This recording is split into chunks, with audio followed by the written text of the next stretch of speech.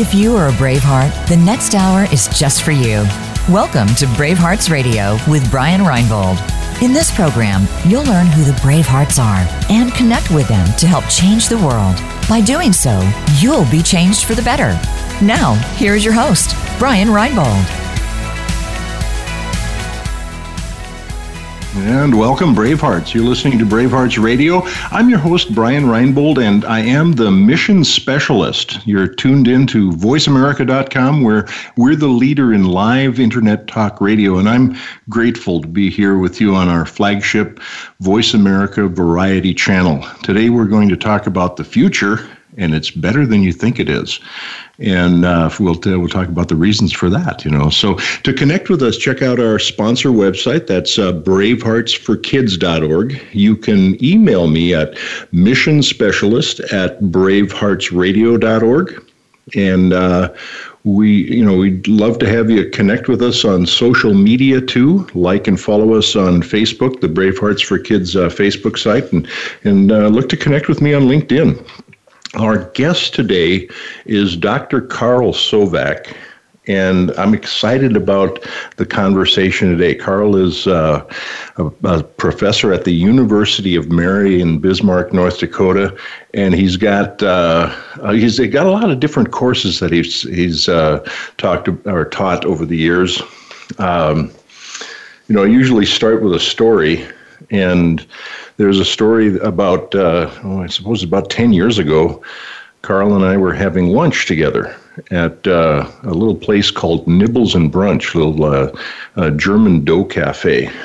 Just what you need to get the energy going if you're going to be digging fence post holes, But all those heavy lunches take a toll on a guy in the afternoon if you're working on the radio or something like that. But anyways, Carl and I were having lunch. We're talking about ideas, and we've been talking about ideas for years. That's what is so exciting about talking with Carl Sovak is the ideas that we're able to share. And I excitedly told him, I said, Carl, I've found what I was meant to be. And he calmly asked, well, what is that, Brian? And I said, I was meant to help others to find what they were meant to be. And so that began an idea that has developed into something of I think of it as an extension of Maslow's hierarchy of needs, because I think that was the basis of our conversation that day. Carl, I'm not going to ask you if you remember that one, but that was a memorable day for me, and I'm super glad to have you on the show today, Carl. Thanks for joining us. Well, thank you, Brian. I'm excited to be on here as well. And yes, I do remember that day. And it was certainly a little bit warmer than it is here today, and we were much younger in those days as well. But I do remember it very well. That's interesting. We've talked about the perspective of youth, and I told you about being at the TED Talks in Indianapolis in May this year. And there was a speaker there who was 73 years old, and afterwards I told him how excited I was to see him there, because I kind of think of TED events as something for the millennials rather than for those of us that remember the 8-track, for example. And we came up with the idea that youth is well, I think this is an idea that's been around for a while, that youth is not so much a number, it's a state of mind. But I thought maybe a better definition of youth would be passion for an ideal. And that's a definition of youthfulness that I've kind of gone with for the past several months since we came up with that idea. And you are the kind of guy that reminds me of that, because you have passion for ideals. And when I see your post, you do agree with that? I would agree with that. Yeah. All right. Well, when I see your posts on LinkedIn, for example, I see articles that you do, and I follow your work as a thought leader. what I'm most impressed by, and I've referred to you as the conscience of capitalism, and something that we had talked about in preparation for the show a week or so ago was there's an idea of conscientious capitalism and conscious capitalism, and then virtuous capitalism, and that's the one that you particularly focus in on, right? Correct, and that's why I kind of corrected you on that. Is that I have been a disciple of looking at different types of capitalism, maybe the qualifiers of capitalism, and consciousness and conscious capitalism just didn't resonate well with me, and so I started looking at other ways that we can incorporate things, and the virtues seem to continue to always rise to the top. And so that's where I started doing my research on incorporating the virtues into capitalism and actually looking to create virtuous capitalistic endeavors from all of them. I think that if you take a look at most startups, they fall into that virtuous capitalist system.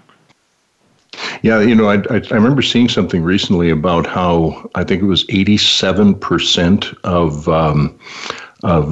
college graduates consider going to work for someone that doesn't share their values to be a deal breaker. And I don't think the workforce has ever been more mobile than it is now, in that sense, that people will simply not go to work with someone that they don't agree with or that doesn't share their values. It seems to me the virtues that you describe are something that people can really run with. Is that absolutely? McKinsey has done a study out there as well. Shared values is what resonates with everybody. And so you're right, the number of people who would not be willing to work for somebody who doesn't have those shared values, but it's just as quickly when you talk about mobility, they don't stay on the job as long either when those virtues or those shared values are not exhibited. So I think, I talk to a lot of HR people and they say that, both parties are putting their best foot forward. None of the ugly scars and warts are shown in an interview. Even when they say, do you have any questions of us? I think most companies put forth their best foot, and I believe that every employee or prospective employee puts forth their best foot. It's only when they get inside, as Teddy Rosen would say, inside the arena, where we start to see some of those, they don't live up, they don't walk the walk or talk the talk. And I think that's where people become disenfranchised with what they signed up for, and they are much quicker to leave those organizations. So even if we are attracting these talented individuals at whatever stage they are, whether they're boomers or they're Gen X, Y, or millennials, you have to have a culture in which they can resonate with, in which they have that. And so I don't have any issues with conscious capitalism, except that they just tend to fall short in a couple different areas, and so I think the virtues pick up those gaps. Which in particular, what do you see as a gap that the virtuous capitalism ideal fills? Well, I think if you take a look at conscious capitalism, there's 4 tenets that they have: a higher purpose, which is basically what they describe as a mission, and I have no problem with that. I think many companies are hiring mission, hire for mission is a major part of it. They want to integrate stakeholders into their organization. I think that's a viable and an important part in making sure that we're addressing all individuals who have a vested interest in that business being successful, and not just shareholders, but stakeholders. They identify conscious leadership, and they also identify conscious culture and management. And I think that if you take the literal interpretation of conscious, it's an awareness. And I think that where the virtues come in, there are habits of the heart. So these are habits that are practiced. They're not, I'm simply aware of what's needed. I'm practicing what's needed. So as we go back to, the conscious capitalist is people, planet, and profit, the 3 Ps, a caring culture. Nothing wrong with that at all. But how do you turn that into an action of the heart, a habit of the heart?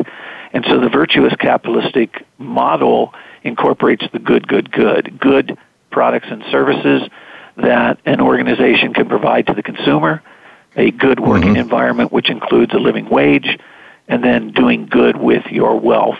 So giving back to the communities in which they serve. And I think that when you take a look at that, it's important to have all of those elements, is the action, not just an awareness, and incorporating those three goods into the model itself.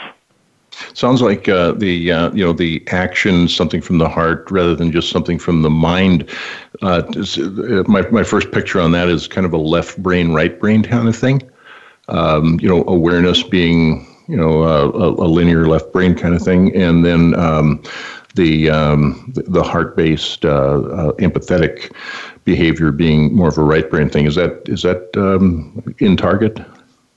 Very, very much so. And I think that if you take a look at, it's the way that you address things. I mean, I can be aware of climate change, for example, and I'm not going to go into that area because it's a very volatile situation now, but there's cost to both a business and to the consumer when we talk about climate change and addressing that. But for me to be aware of it as a business owner and for me to take action as a business owner are two different things.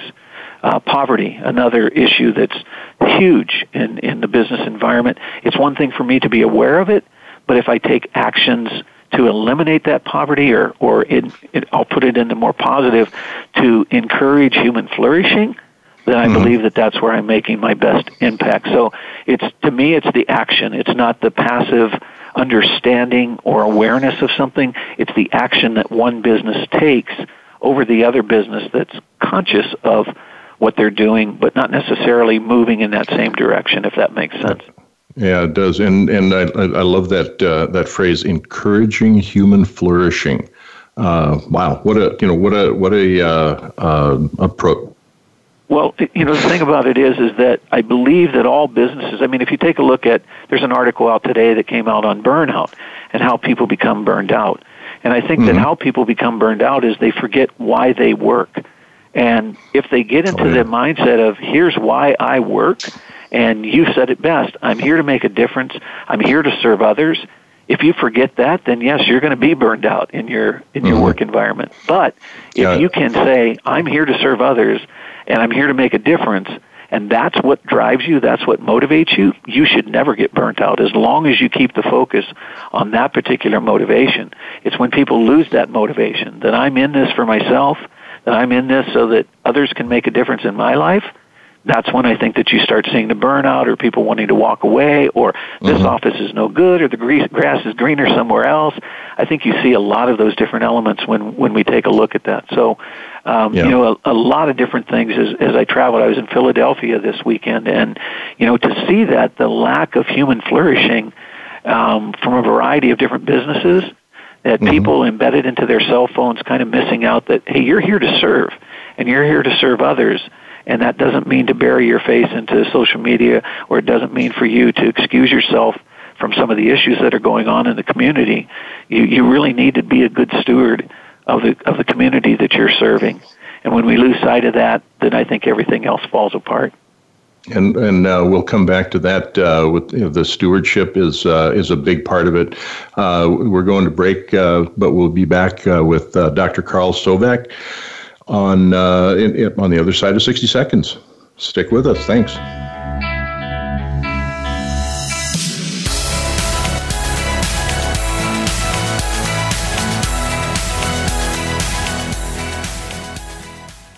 Become our friend on Facebook. Post your thoughts about our shows and network on our timeline. Visit Facebook.com/Voice America. Brave Hearts Radio is sponsored by Brave Hearts for Kids, a national pediatric cancer charity. Our mission is to provide life-saving hope and inspiration to families facing the pediatric cancer ordeal through outreach, information, and mentoring. Our recently updated Spotlight Hope mobile app puts families in touch with resources to help make their lives better from any location in the USA. For more information or to help, go to braveheartsforkids.org. That's braveheartsforkids.org. As the mission specialist, Brian Reinbold doesn't fly the rockets, but he does help to make sure each mission gets accomplished. Employee engagement is such an important concern for business people today. Brian helps socially conscious businesses reduce expenses, increase profits, and inspire a sense of dedication in the workforce by training mission-building behavior. It's not what Brian does that's most important. It's what people do after he trains them. For more information, contact Brian Reinbold at missionspecialist@braveheartsradio.org. Streaming live, the leader in Internet talk radio, voiceamerica.com.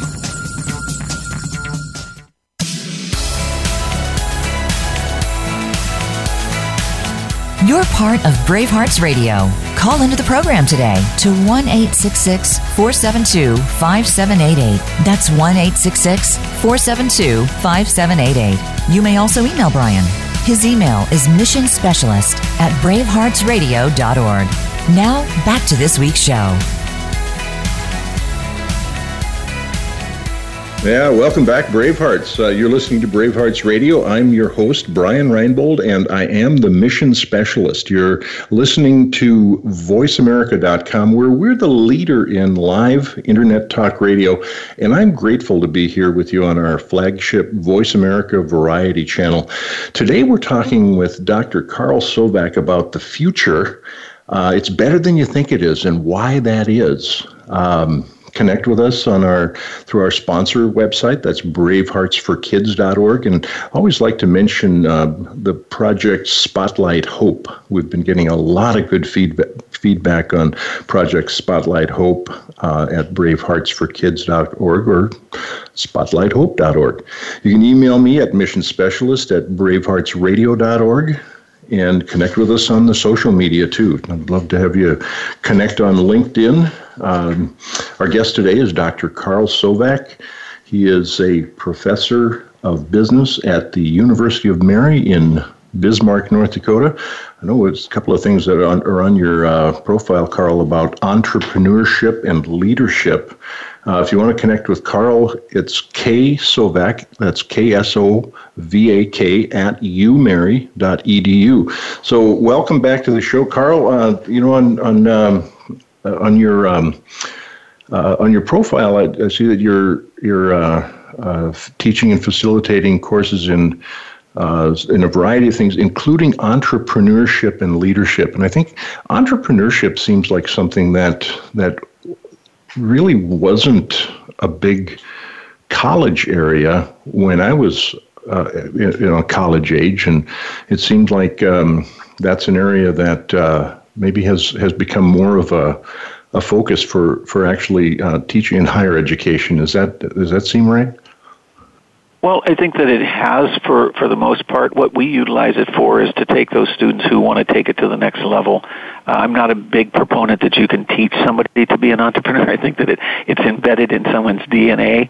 And so I'm more inclined to say, hey, if you have this passion within you, let me help you bring that passion out. And a business degree certainly can assist them with that, because then they know all the operational side of thing, and they can take that idea to the proper next step.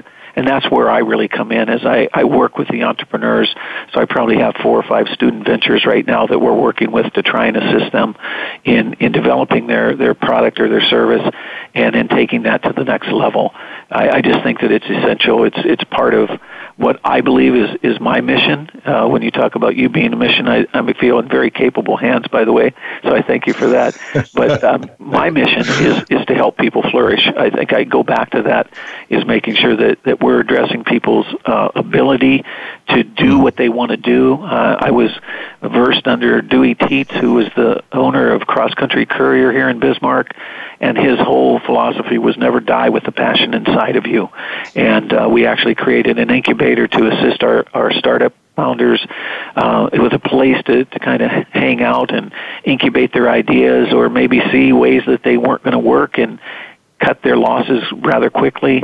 But that was Dewey's whole part, is just to never die with the passion inside of you. And so that's my philosophy when we talk about entrepreneurship, but I think it fits in very well when you talk about the future is bright, because you have a lot of bright students out there, a lot of bright young people out there that really want to take their passion to the next level.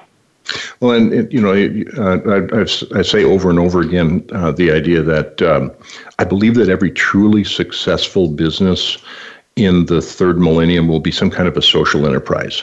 And, that's something where I really haven't had to defend that very, very strenuously. But the sense that I have is that that's where people want to be. And that will be where people will gravitate to. And the example I think of as an example of a social enterprise is Tesla, which is...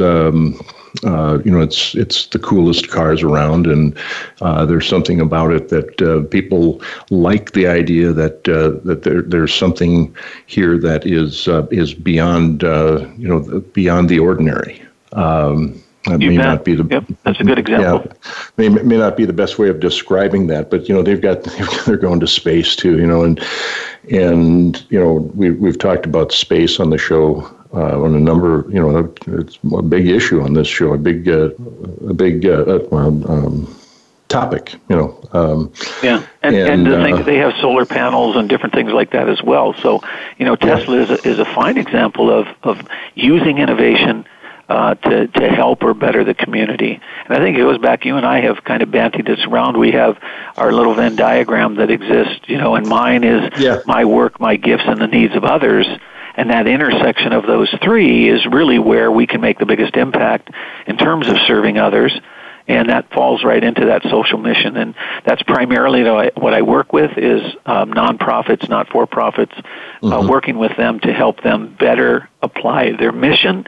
And so I do strategic plans and feasibility studies for them, board governance, whatever they might need in help to put their organization in the right place to take care of the needs of others. And it is very rewarding.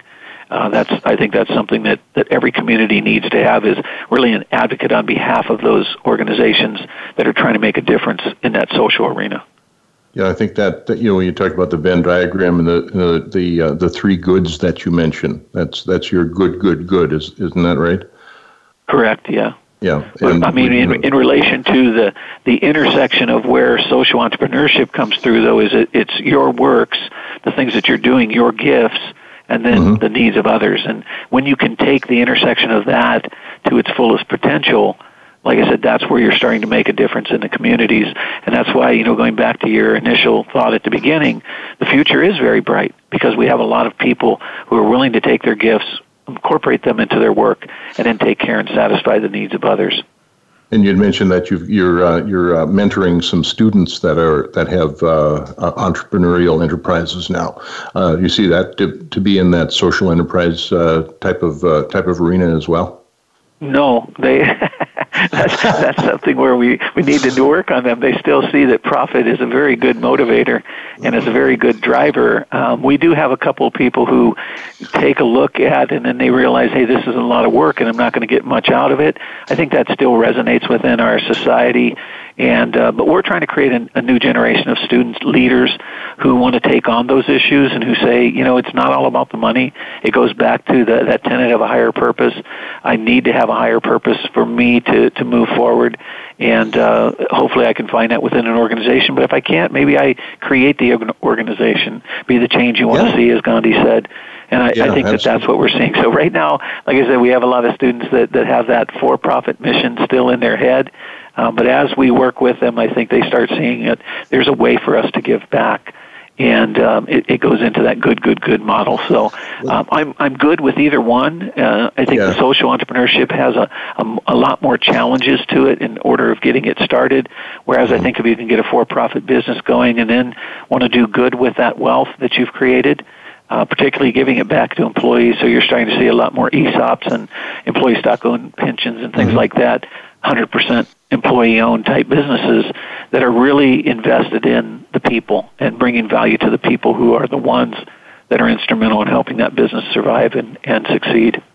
And when you get the people that are working there have a sense of the mission corresponding with the mission that they have themselves, then they've really they've got some energy for it. They've got a passion for it. And that you mentioned the Venn diagram. And what I talk about is the intersection of the mission of the organization and the mission of the individual, and perhaps the coworkers or customers, and that's a sweet spot that has some real value to it too. So, the idea that profit and nonprofits is something that is probably not very well understood, I think, for a lot of people that run nonprofits or are starting nonprofits. And I hear so often, and you probably have too, where somebody says, we're not a business, we're a nonprofit. And the idea that you can there's something about a for-profit business where there may be more of a perception that there's a product that is sold and there's a margin on that. And actually the word margin is something that I was reminded that our friend Vern Dosh used that. There's no mission without margin. And for a nonprofit or a cooperative or something like that, I think that's an interesting way of looking at it, that there is no mission without the margin. And so there, in a sense, there is a profit that you have to run a nonprofit or to even exist as a nonprofit, but we don't call it profit. Well, I mean, it's a not-for-profit just saying, hey, we're not going to use those profits to redistribute to somebody. We're going to pour those back into the organization. You're exactly right. But I want to share one of the things that I think that we're starting to see. Profit is not an evil thing. Profit is necessary, whether you're a not-for-profit, non-profit, or a for-profit corporation. Profit is necessary, and Vern had it exactly right, is you have to have the right margins in order to have a sustainable business. But one of the things I think that's important, and particularly for students to understand, is philanthropy is not necessarily charity. Philanthropy is love of man. If you break that down, the literal interpretation of philanthropy is love of mankind. And so, when we can get people to understand profit can be used for good, and we can certainly see businesses that are sitting on $80 and $90 billion worth of profit and not redistributing it, not doing anything with it, because they're waiting for the next downturn. We've been talking about that for the last 5 years of, this is going to bust. At some time it has to bust. And we saw what happened in 2008 and 2009. And so I think you have a little reluctance, or maybe a lot of reluctance, from a majority of these major corporations. But the new generation of individuals coming through really want to uphold that yes, profit is good, and it can be used for good, and it should be used for good. And that's where the different philosophy is now coming through. And it really becomes that more philanthropic aspect, love of mankind. How can I give back to mankind with what I have? And that sounds like a virtue, a high virtue. Very much so, and that's where the virtues come through. Is I'm very prudent what I do with my money. I certainly don't want to spend all of my profit. But if you're sitting with $90 billion and you take 10% of that, you still have a lot of money, and that's the way I look at it. And what difference could you make with that 10%? That $9 billion, what could you do? What difference could you make in the communities that you serve, or really that serve you as a business, with that type of money? And you're still way far ahead. You're probably earning 12 or 13% on those returns, and you can really make a huge difference. And so that's the prudence that goes along with that, and just giving someone their dues, especially if you're not providing a living wage. Those are the kind of things that we talk to our students about. And it's certainly different than socialism. I am an adamant believer that capitalism is the greatest economic model that we have. It's risen more people out of poverty than ever before. So I'm not talking about a redistribution or anything else. I'm talking about an effort, an awareness, the consciousness of a business to say we can do better with our profits. And that's what it all boils down to. That's what a virtuous capitalist does. That's good. That's good stuff. We're going to take a little break again. We'll be back on the other side of 60 Seconds with Dr. Carl Sovak, Virtuous Capitalism. Stick with us.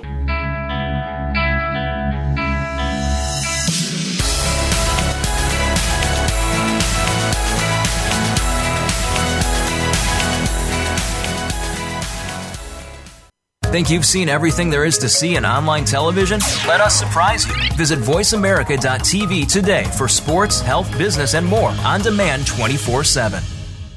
Bravehearts Radio is sponsored by Bravehearts for Kids, a national pediatric cancer charity. Our mission is to provide life-saving hope and inspiration to families facing a pediatric cancer ordeal through outreach, information, and mentoring.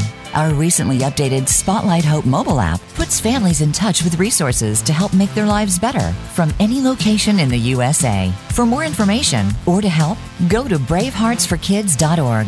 That's braveheartsforkids.org. As the mission specialist, Brian Reinbold doesn't fly the rockets, but he does help to make sure each mission gets accomplished. Employee engagement is such an important concern for business people today. Brian helps socially conscious businesses reduce expenses, increase profits, and inspire a sense of dedication in the workforce by training mission-building behavior. It's not what Brian does that's most important. It's what people do after he trains them. For more information, contact Brian Reinbold at Mission Specialist at braveheartsradio.org. The Internet's #1 talk station. #1 talk station. VoiceAmerica.com.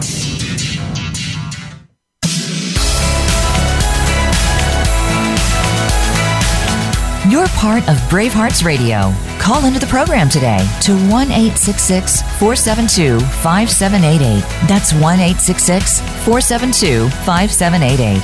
You may also email Brian. His email is missionspecialist@braveheartsradio.org. Now, back to this week's show.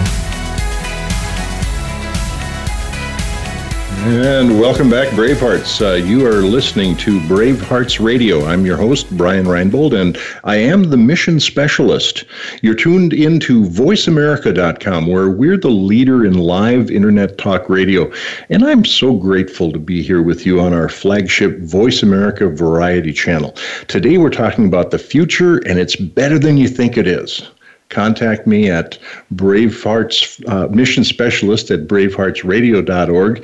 Contact our guest, Dr. Carl Sovak, at ksovak@umary.edu. That's KSOVAK at umary.edu.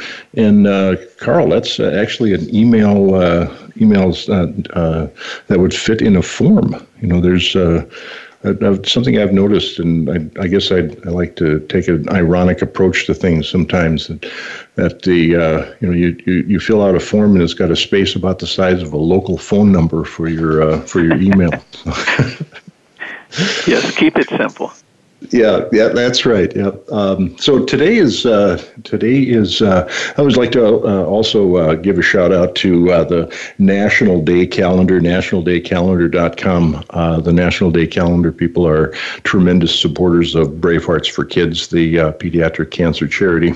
And today is October 14th. It is, it's a post office holiday, Columbus Day. And I checked to see if the post office was going to be open. Sherry was going to take something to the post office today. They're not open today. So it's Be Bald and Be Free Day, Dessert Day, Native American Day, Online Banking Day, and Kick Butt Day. I'm not sure if that's a stop smoking deal or well, maybe we'll find out. Online Banking Day kind of struck me as kind of funny because, if it's a postal holiday, it's probably a bank holiday. So if you want to do some banking, you might have to do it online today. So we were talking in the last segment about a little bit about the good model. And, when we talked about that a little bit last week, Carl, I mentioned that I had a couple of goals for the show in the first 13 weeks of the Bravehearts radio show. And the first one was to have fun, which I later thought, well, maybe I'll call that gamifying it, because we do talk about gamifying things and gamifying the workplace and making things fun. And the second thing was be grateful for the opportunity. Gratitude is the beginning of all good things. And then the third one is get good at it. And I thought with those three G's and your good idea, we got a 6G show today. We can't beat that. That might be the first one, we might be the first ever 6G show. Wow. But so the good model, that was something that I think is a memorable way of putting it. Can you tell us a little more about that? Yeah, so the thing about it is that whenever you establish, like I said, new qualifiers in front of a term that's been around for many, many years, a lot of people will refer to the Wealth of Nations and Adam Smith and talking about wealth and capitalism. He never mentions capitalism in that, by the way. And we were just talking about that at our conference this weekend. And James Otteson is a American philosopher and political economist, but he was saying, in this good model, he was saying that a lot of this would be the analogy of you build a sandcastle, you don't look to everybody and say, hey, look at all the sand that I created, right? You look at the creation of what's there.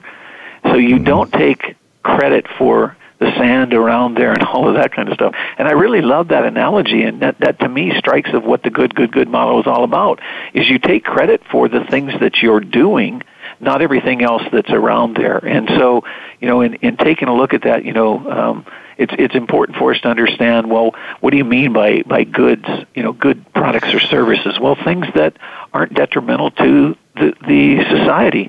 Volkswagen is a prime example. We use them as a case study. Their emission scandal that they had, right? That wasn't a good product to the American people. And we take a look at those types of things. So making sure that you're providing those good products and services that consumers can use. And then if you take the middle section of that, you do a good work environment. What's a living wage? Well, a living wage has to be what the market can bear. And so another great thing that was mentioned was we can either all be rich and not equal, or we can all be poor and be equal. And which would you prefer? And I think that model, in taking a look at what the market can bear, and there's been an uproar of $15 an hour, minimum wage, and that kind of stuff, that all has consequences to it. And in doing good with your wealth, just simply who accumulated that wealth, it's generally the worker. And a lot of people say, oh, you're Marxist. Well, it's not being Marxist. It's just saying who contributed that wealth to that company. And there are workers who contributed the wealth to that company, and they should be well taken care of. So it's taking that model and saying, we're focusing on the sandcastle. We're not focusing on all the sand around it. We didn't create that sand. We just did something with it, and that's what that good model is designed to do. It sounds like something of a repudiation of Gordon Gekko's greed is good model. There you go. I'll repudiate that today. We are just rocking the G's today. So thanks, Gordon Gekko, for making that one easy. So, there's oh my gosh, I think there's a lot of things that we are leaving more questions than answers, and which is a good thing, because we're always looking for people to write in and give us their comments for the show, and following up with the opportunity to talk with other organizations and people that have some experience with this good. When you mention living wage, that's something that I think of as a vastly variable thing on the world stage. And that's where we're really dealing with that on a world stage, right? Oh, absolutely. Yeah. The world economy, because go ahead. No, you go. Oh, okay. Well, because what I'm thinking is that the living wage here is so much different than it is in other parts of the world, and that's part of the reason for economies shifting, isn't it? Correct. And when we get into that argument or that discussion, like I said, a lot of people refer that back to Marxism or whatever, but it was actually FDR in one of his addresses to the American public, is that the two cars in every garage, or whatever his whole thing was there. I'm not a big FDR follower, but his whole thing was that chicken in every pot was part of it. Chicken in every pot, there you go. And two cars in every garage, or whatever it is. But anyway, his whole thing was that businesses have an obligation to provide that living wage, but then prefacing that with that the market needs to make that determination. And so I think that it's critical for us to understand is that, yes, what I'm doing here in Bismarck, the living wage might go a little bit farther than if we tried to instill that in Los Angeles or Chicago or New York, right? I mean, I don't think that a $15 an hour is going to help that individual in that type of market. You know, they're still going to be in that impoverished or that below poverty level area. So it's critical for us to take a look and say where the market can absorb that without passing it on to the consumer or being a detriment to public. You know, they have an obligation to be able to provide that. And that's really all that this virtuous capitalism is, utilizing prudence. Can I do this as a business owner and not have a detriment? I'll give you a quick example. Is Punch Pizza in Minneapolis. Punch Pizza raised their minimum wage up to, I think it was $11 and then $12 and $15 an hour because they wanted to attract the greatest talent out of that pool of individuals who were looking for that basically minimum wage. And not only did they improve every one of their operations in their stores, but they opened more stores in the Minneapolis and Minnesota area. So it proves that where the market has a major play, those businesses are able to thrive a little bit for us. That's what we're talking about with virtuous capitalism. So utilizing businesses like Punch Pizza in Minneapolis. And if you haven't eaten there, that's not a plug for them because they're probably not a sponsor, but excellent organization. You know, and there's most organizations are not a sponsor yet, but you know, we always have the opportunity. You know, another one that I think of as having a different way of going about things is a Chick-fil-A. I did a workshop for a Chick-fil-A management team a few years ago, and it was interesting because it was a group of managers, and they were I don't think any of the managers of that Chick-fil-A restaurant were even 21 years old, but the owner of the restaurant wanted to do something to for building the restaurant and helping these young people with their careers, but they've got a system where they're not open on Sundays, and I believe they do that for religious reasons. But what they do is they attract a worker that values that time off, and in retail that is a tough schedule. I think I can't remember what the total amount was that Chick-fil-A loses from not having sales on. They took their average sales per day, and how much they would be losing on a Sunday, and it was in the billions. So just on an annual basis, they lose billions of dollars, and the Cathy family is fine with that. They're fine with that because they don't have it. And to note that they are in the Atlanta Falcons football stadium, and the Atlanta Falcons play most of their games on Sunday, and Chick-fil-A is not open on Sunday. So they're embedded in a venue that's not open the majority of the time. And again, when they could be deriving the greatest revenues, and then you have the Hobby Lobbies and other organizations that are like that as well. LL Bean is another example of organization. They're out there, and I think that they just need to be promoted and heralded a little bit more, because we do see these organizations that continue to thrive with the virtues intact.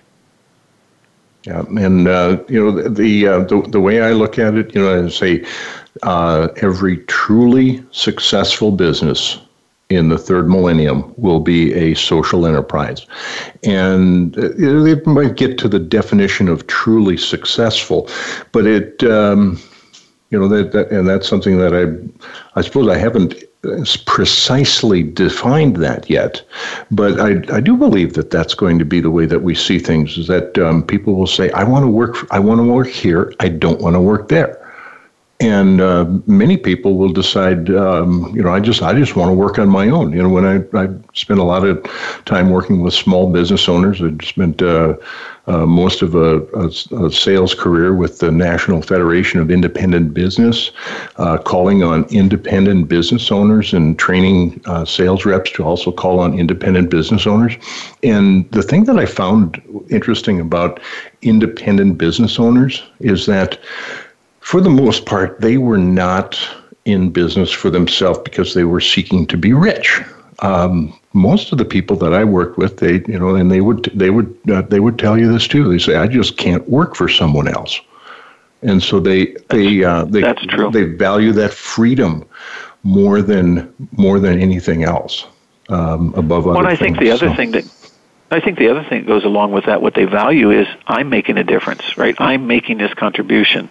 And it's not like my company is doing this, I'm doing this. So they want to be a part of their own organization that's able to do that and say, my company is doing this, my employees are doing this for you. There's a number of local community businesses in which they give days off for their employees to volunteer. And a lot of people say, oh, that's just a waste. They're not being productive and everything else, and they're just taking time off to golf. And not one of them takes any time off to golf. Not a one of them. All of them go out and do some type of voluntary service, and the community is grateful for them. So, again, where this virtuous side of things comes through, people are finding more productivity in the workplace and more loyalty to the company, not less. Yep. Well, we've got one final break before we wrap things up here, and then we'll come back. I got the Chamber of Commerce story I want to tell, and then we'll wrap things up with Dr. Carl Sovak on Brave Hearts Radio this afternoon. Stay with us. We'll be back after about 60 seconds.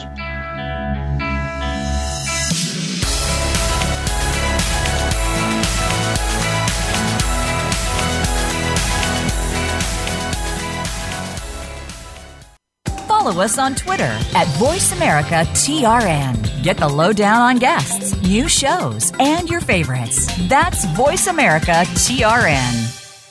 Brave Hearts Radio is sponsored by Brave Hearts for Kids, a national pediatric cancer charity. Our mission is to provide life-saving hope and inspiration to families facing a pediatric cancer ordeal through outreach, information, and mentoring. Our recently updated Spotlight Hope mobile app puts families in touch with resources to help make their lives better from any location in the USA. For more information or to help, go to braveheartsforkids.org. That's braveheartsforkids.org. As the mission specialist, Brian Reinbold doesn't fly the rockets, but he does help to make sure each mission gets accomplished. Employee engagement is such an important concern for business people today. Brian helps socially conscious businesses reduce expenses, increase profits, and inspire a sense of dedication in the workforce by training mission-building behavior. It's not what Brian does that's most important. It's what people do after he trains them. For more information, contact Brian Reinbold at Mission Specialist at braveheartsradio.org. Stimulating talk gets those synapses in the brain firing really fast. All the time. The #1 internet talk station where your opinion counts. VoiceAmerica.com.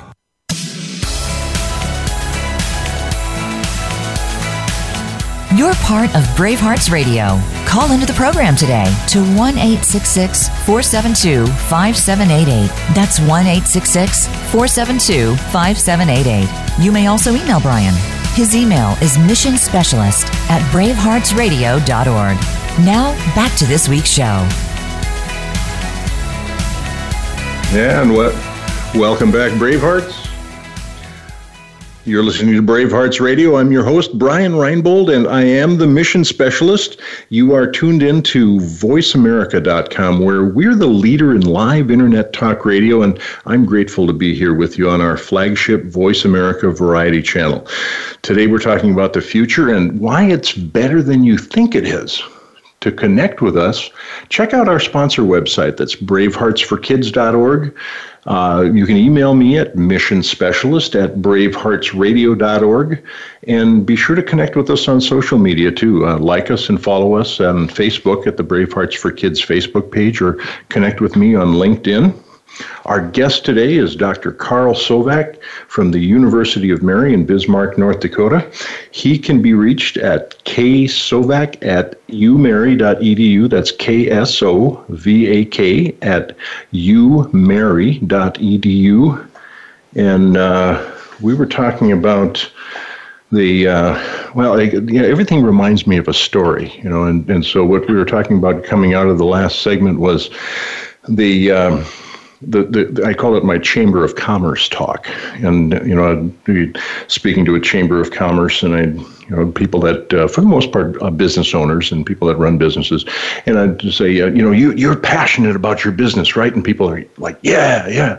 And I said, and you want people that are passionate that are going to be working for you too, right? And they go, yeah. And then I see people leaning in like, now he's going to tell us how to find them or how to make that happen. And I'll pause for a moment and I'll say, get real. People that work for you are not going to be passionate about your business the way you're passionate about your business. It's your business, but they will be passionate about something. Let them be. And it's the idea that people that are passionate about something bring that passion to the workplace. They bring an energy in their life to the workplace that's just plain good for business. So when you talk about an organization that has, you work for us 4 days a week, you do something on your own, the other day, and some would look at that and say, oh my gosh, that's wasteful, that's foolish. Well, that's the way Google does it, and they have done really well over the years as a business, and so yeah. In fact, when I speak to youth, I'll talk about servant leadership and the idea that. Howard Thurman's great quote, don't ask what does the world need, ask instead what makes me come alive, then go do that. And you'll find that that's actually what the world needs. And, servant leadership isn't necessarily, that doesn't mean that you're destitute. It doesn't mean that you're not making a living by being a servant, because, the Sergey Brin and Larry Page, the guys that started Google, they've done pretty well by finding a way to help people find everything else, right? Sure. One of the adages that I use in the classroom is, telling people, well, know that old adage of you can't lead a horse to water and make him drink, right? And I tell them, but you can if you have a thirsty horse. You just need to find more thirsty horses. And that's what we've gotten away from, is we don't want to find thirsty horses. We just want to find the first horse that we have or take the first horse that we have. So it's critical that we go out there and try and find more thirsty horses, those people who have, again, an alignment within and a shared value with your company. And then they'll care about your company as much as you do. But if you don't find those thirsty horses that share and align those values with you, it's going to be a very difficult road for you to hoe with those individuals. So, yeah, I know every analogy falls apart at some point, but I'm thinking that if people see that you're beating a horse and riding until it's exhausted and then not caring for it, no matter how thirsty they are, they're probably not going to always be looking for a way to leave. And it's the ones that it's the virtuous capitalist, the one that says, I care about the business. I also care about the customers, and I care about you as an employee. Those are going to be the successful ones. Absolutely. So anybody out there want to share with me some examples of virtuous capitalists, email me. Brian has my email. And it's ksovak@umary.edu. You can also email me at missionspecialist@braveheartsradio.com. One last thing I would shout out about Eliud Kipchoge.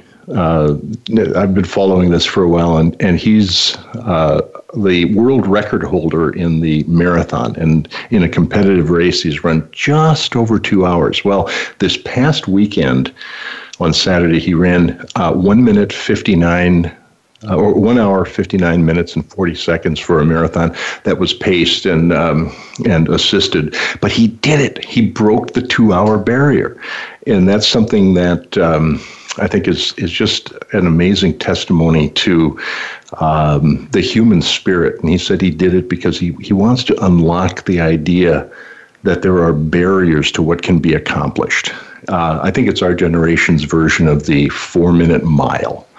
So, Carl, it's been absolutely a pleasure having you on the show. And for everyone out there, thanks for joining us this week. We've been talking about the future, and it's better than you think it is. and virtuous capitalism has a lot to do with this. We're on Bravehearts Radio on the flagship variety channel on voiceamerica.com. Remember to check out our braveheartsforkids.org website. Follow and like us on Facebook. You can also email me at missionspecialist@braveheartsradio.org, Carl at ksovak@umary.edu. Please plan to join us every Monday at 4 Eastern Time, 1 Pacific. Next week, we will be talking more about social enterprises, and we will have as our special guests your calls. Remember that doing good anywhere does good everywhere, and we'll see you again next week. Until then, be well.